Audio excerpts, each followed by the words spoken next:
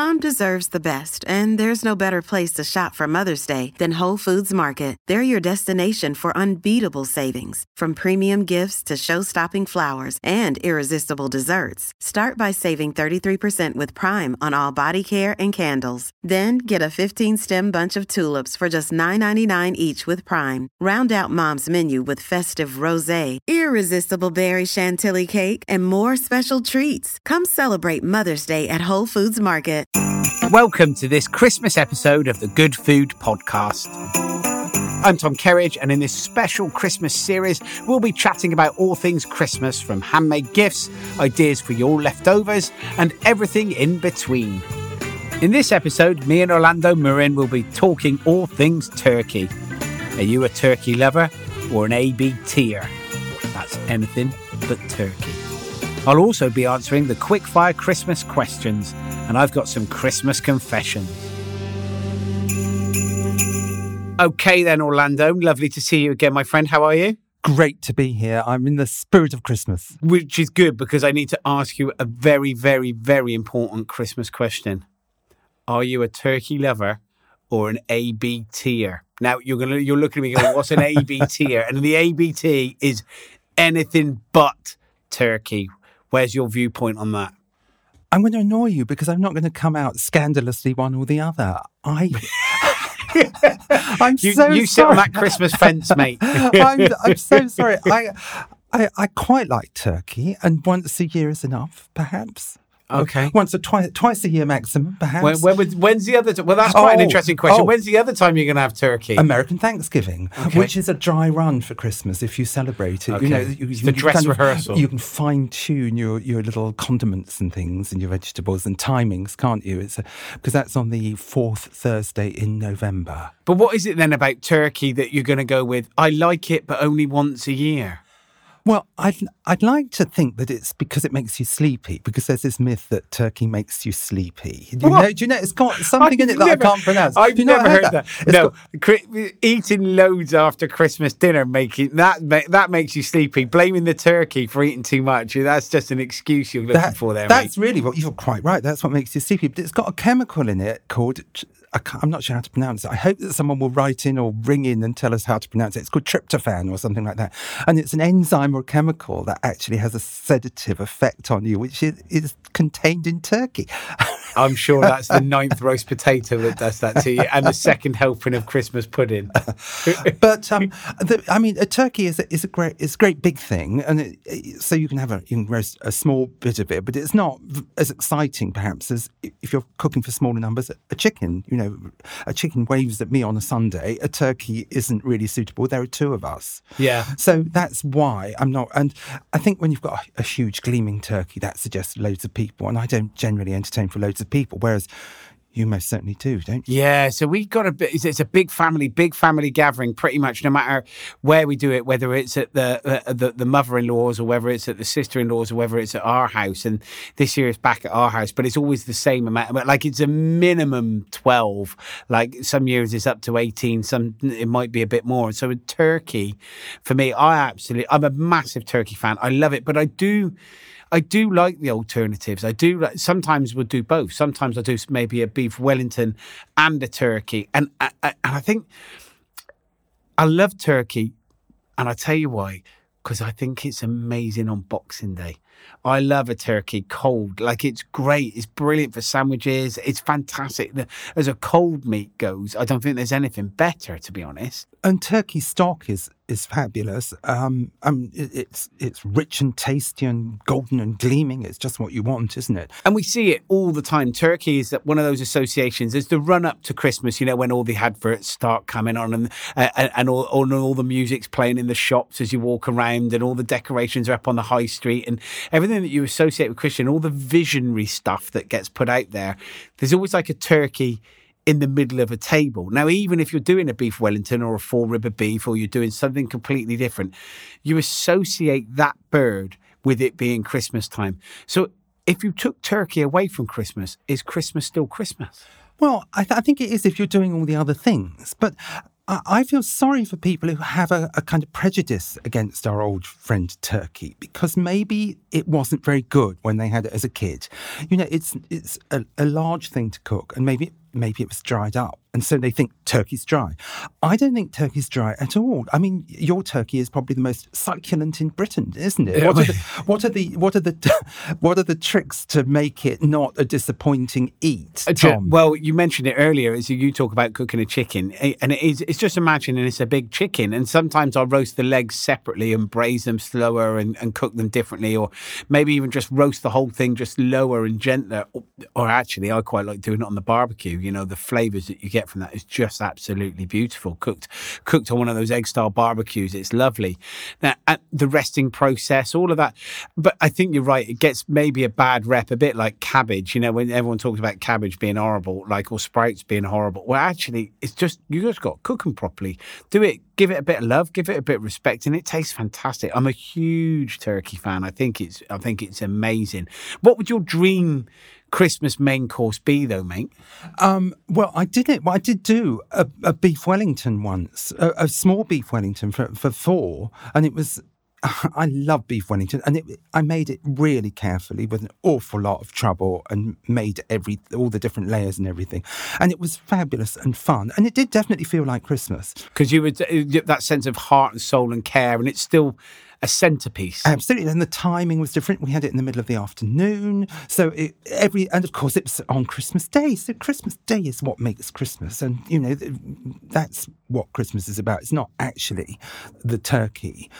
So I would hope that anyone listening who thinks they hate turkey, give it another go and do it, you know, very, very carefully and with love. Yeah. And see if you can fall back in love with the turkey. Yeah. Because there's nothing to dislike about turkey, is there? I absolutely love it. I do get when people worry about it and perhaps think it's dry and a little bit. It takes up a lot of room. That's the other problem as well, because you know some of us are quite lucky. We might have 2 ovens, but if you've only got the one oven at home and it's all taken up by a 7 kilo turkey sat in there, then you're worried about getting the roast potatoes in or the roast parsnips or the whatever. Like it does, a turkey can prove to be a bit stressful. Yeah, I can see that. But the gravy's so good, isn't it, from a turkey? I mean, it's much more exciting than chicken gravy, turkey gravy. I don't know why. It must be the bones or the life that the turkey had. Exactly I don't know. that. I'll let you into a little secret. So where we make lovely kind of like deep, rich chicken stocks in a lot of our restaurants and the spaces that we use, we actually use turkey bones when we make a double reduction. So you make a chicken stock as you would normally, but then we get turkey legs. And this is not just Christmas time. This is all throughout the whole of the year that we dice up and roast them and get real heavy flavour out of those turkey legs and the bones that you use from it. And then you put the chicken stock over the turkey. And what it does is it kind of enhances all those beautiful poultry flavours into next level. Turkey bones and the structure, the flavour you get from it is much deeper. It's got more layers through it. It's got a much bigger, stronger foundation than just using straight chicken stock. And does it jellify in that way that really good stock jellifies? Yeah, it does have a little trembles. Exactly, has a little bit more of that gelatinous content through it as well. So it gives it a little bit more richness to it as you're cooking it and as you're doing something. It emulsifies with butter nicely. It takes on herb flavours nicely. It's just such a lovely thing. So there's a lot of plus points for turkey. We should be celebrating it a lot more. Of course, if you've got vegetarians and vegans, they're not going to want the turkey. So there are alternatives. One thing that I think is perhaps not the best idea is that there's a tendency, perhaps on social media, to make things into a turkey shape that aren't turkey. So to make your nut roll, as it were, into a turkey shape. I don't think that's necessary, is it? No, absolutely not. You should be celebrating exactly what it is that you're eating for the ingredient that it is. Now, you mentioned earlier that there's sometimes just the 2 of you for Christmas, and you're right, roasting a whole turkey isn't what you want to do, but occasionally occasionally, now and then, doing something completely different, but giving it the love and soul and care. And have you ever thought about just doing steaks, something like individual beautiful steaks with a sauce served with it, with heart and care for it? I think that would be absolutely perfect because it's got a kind of celebratory feel. It's exciting, it's special, it's expensive. I completely go for that. I'd probably want to do some French fries with it, of course. But why not? Steak and French fries on Christmas Day. Now that is controversial. I could triple cook them, couldn't I? Yeah, you could. Yeah, you could. They'd be nice and crispy. I tell you what, that sounds delicious. Followed by Christmas pudding. What's wrong with that? And of course, I wouldn't fall asleep necessarily after that because it's got no tryptophan in it, as far as I can detect. Yeah, well, I'd still argue it depends how many chips you eat, mate. Whether you want a little snooze or not afterwards. Now, Tom, I wanted to ask you something actually meaningful, which Yes. is the theme of BBC Good Food Christmas is make it meaningful. So you strike me as the kind of guy who does have some meaning in Christmas. So how do you make your festive period meaningful? Do you know what? There's some. It's the connection to people, and that's where Christmas becomes very, very special. And if you think about it, it's the one day of the year where almost, I would say, 90% of the country are off work. You know, no one's at school, no one's at college or university. Most people have got the day off work. Now, there are those incredible people that are having to work on Christmas Day, whether it's working still in factories or whether it's emergency services or whether it's, there are people Have you ever worked on Christmas Day? I have worked on Christmas Day, yeah. As a chef. Yeah, exactly. That's when you weren't in the emergency service. Yeah, exactly. So if you think of all those people in hospitality that are still working, and making sure that everyone's having a lovely Christmas, but the majority of people are off on Christmas. And there's something so special about that. If you think at that point, I don't know, 4:00 in the afternoon, you might have just finished your Christmas lunch and you sat down on the sofa just having, I don't know, a couple of after dinner mints and a cup of coffee waiting for the pudding. Most of the country are doing exactly the same thing. And I think that's amazing that everybody is kind of connected into this vibe and this feeling and the meaningfulness of Christmas. Now, there's obviously, I suppose, the first purpose of it, the religious connotations of it, but it's actually the holiday period, the time where so many people will connect into it, irrespective of which religion they're from. Most people are off over a period over Christmas where they connect with friends and family and each other, and the idea of gifting and just reaching out and writing Christmas cards, all of those sort of points I think really do make memories. And if you think back nostalgic wise, is when you think back to a kid and you think of all those amazing times you had, lots of them will also then come back to Christmas, and they're memories that are of a specific time of a year that happen again and again every single year. Christmas happens every year. So there's something about it that I think you really want to create memories. So making Christmas meaningful, I think you just need to connect in a different way. And it's not about cost and value and how much a present is or what you're doing. It's actually about who you're talking to and how you're connecting with them. That's where I think Christmas really becomes very special.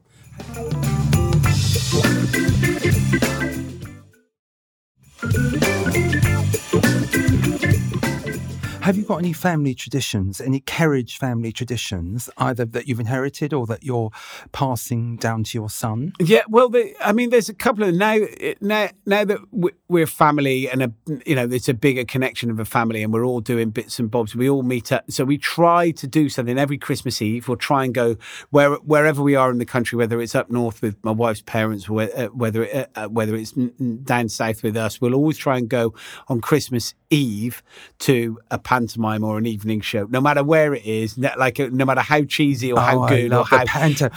The panto doesn't have to be good. It's the panto, for crying out loud. Yeah. It's going to be marvellous automatically, isn't it? And it's magic, especially now when we've got our little man who's 7, he'll be 8. Well, he'll be just before Christmas, so just before. He's growing up fast. I know, very, very quick. When he was 4, he's still believing. He's still believing just. But his cousins, he's got cousins the same age, and he's got some that are a bit older. We got some that have just started university. So we'll all go out as a great big group and a great big family. And there's something so special about it because it is that night before Christmas, that vibe, that excitement of doing something and then coming home and maybe having, this is where we try the good ham, because you get the good ham for Christmas, don't you? It's not just the normal stuff that you buy, the lush ham from the butchers, and maybe a whole piece that you might slice yourself. And we come back from the pantomime or whatever show we've been to see, and we'll do good ham sandwiches, and that's it. And then it's trying to get them into bed so that they don't, without that huge sense of excitement that you can see buzzing around the kids' faces. I love it. But that's the kind of tradition, getting out on that Christmas Eve evening. Can I just quiz you something about the ham? Yeah. Someone gave me an electric carving knife, and I'm dying to try it out. Do you think ham is the thing I should be using it on? 100%. That noise of an electric knife. I've tried it in the air. It's kind of really frightening, whirring metal wheeled it sound. Around. That sounds a little bit like a horror movie. The idea of that. It's a plug-in, which is a bit. So you have to make sure you don't carve the wire in half. I'd rather thought that it would be rechargeable. But do you have one at home that you go? Zzz? No, I don't. I got a sharp knife, mate. But I get it. I do get why people use it. Do you think it leaves little kind of marks on it? Like it does, yeah, because it's two blades, isn't it? They go backwards and forwards, so it's sore. Yeah, that's exactly. So it's sore. However, I think it's quite a cool thing. My mum used to have one. I remember her calling it. She used to call it the noisy knife, and you get it out, get the noisy knife out, and it's like that's when we know it was time to, like, it was posh Christmas time because she was carving the ham. Yeah, listen, just have a go. I know for nostalgic reasons. I know that food stylists use them for meringues, which tend to crush and shatter when you cut them, which doesn't matter if you're at home. Yeah. But for photographs, they want them to cut neatly. And I know that I've heard anyway that they use them. Really? But I don't often make meringues, so I haven't had the chance to try it yet. I'm going to save it now for the ham. There you I'll go. Send you a picture of the ham. You've got to make a Christmas meringue as well now. If you're getting the knife out, you may as well use it a couple of times, haven't you? The tooth marks on it. What's your favourite bit of the Christmas dinner, Tom?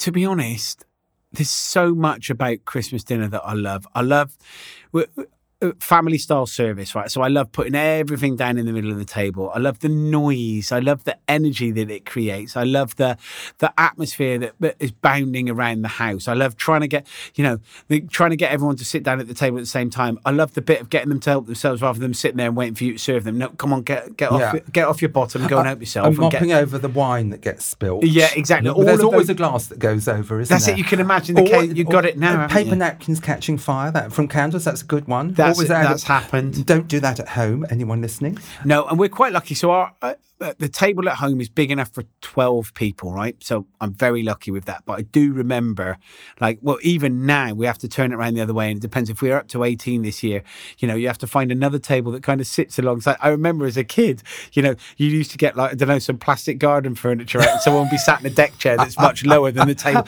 So they're eating and they're pulling their hand. Like the table is up against your chest and they're having or there's the kids bit that's down one end. And it's that. I love all of that. I love that kind of make-do detached table for the youngsters. Put them all on a separate table altogether. Yeah, or one of those tables that fold out. I don't know. It would still happen when people pull a table out in the middle. A leaf like that. Fun, I love all of that. I love that kind of sense of making do. I mean, those are the best bits for me. That energy. But I suppose from a food part of a Christmas dinner, I've got to be honest, I can't wait for Boxing Day because that's the bit I love. I love the bubble and squeak. I love the cold meats. I love seeing it cooked at Christmas Day. We're all having a lovely time. Isn't it great? But I'm already thinking about going, can't wait to fry those sprouts again.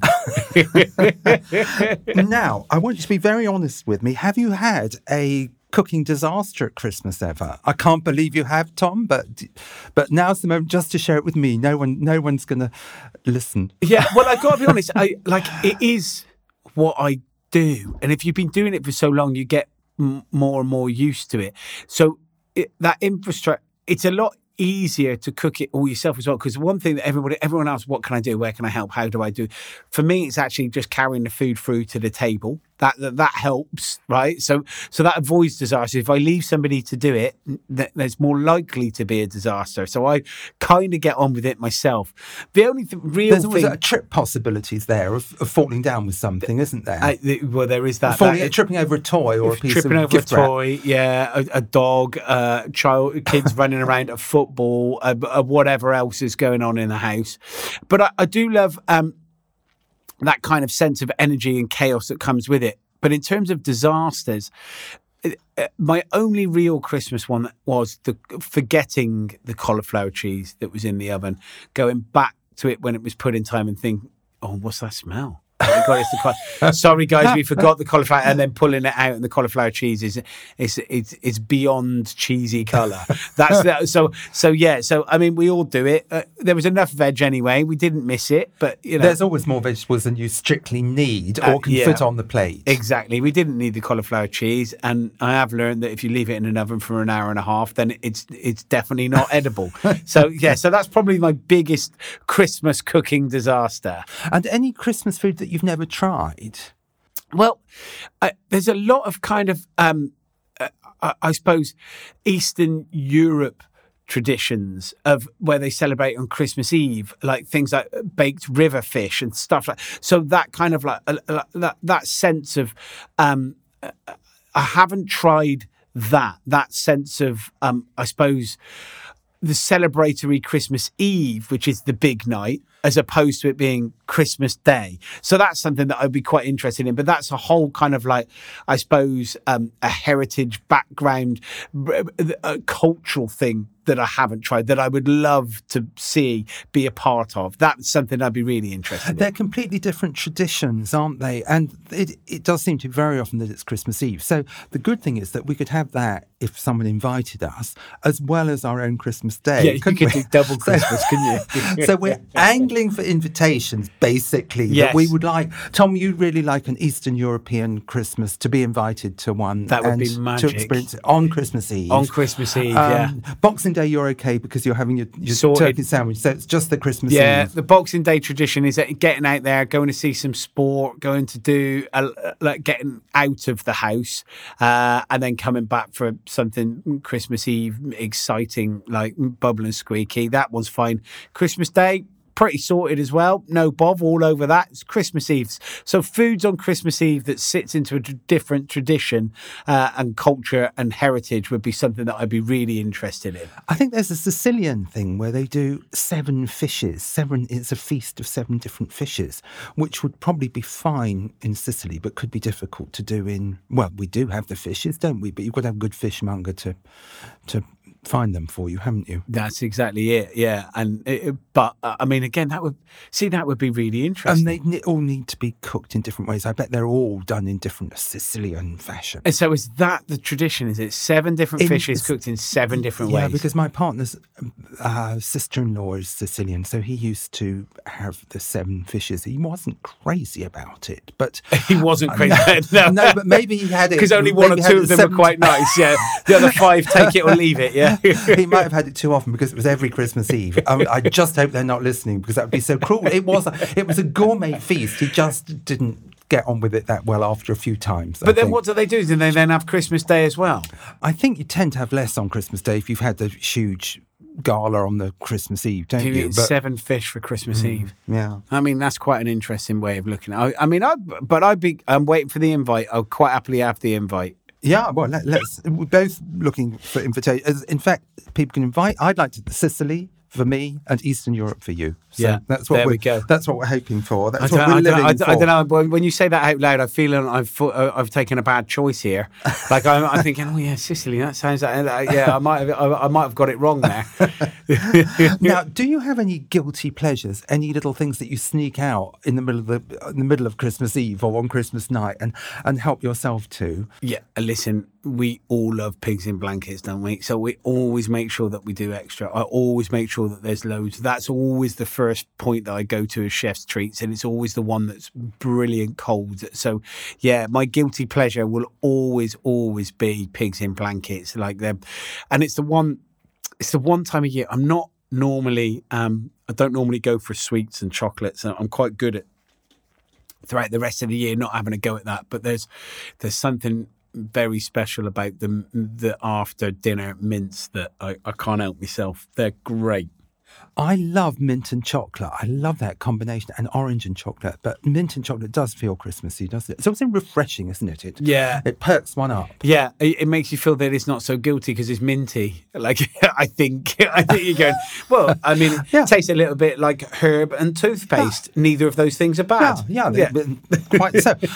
Where do you stand on the things like the prunes wrapped in bacon? And isn't there can you wrap an oyster in bacon? Yeah, it's a devil in horseback and a what is it? A devil in horseback and a angel on horseback. Horseback. Angel is the oyster. Oyster, right? And the devil is the prune, right? Yeah. What do you think of those? Well, fortunately, I've got a shellfish allergy, so I can only go with the devil. I'll only go with the dark side. So, and I've got to be honest, the dark side is normally more fun.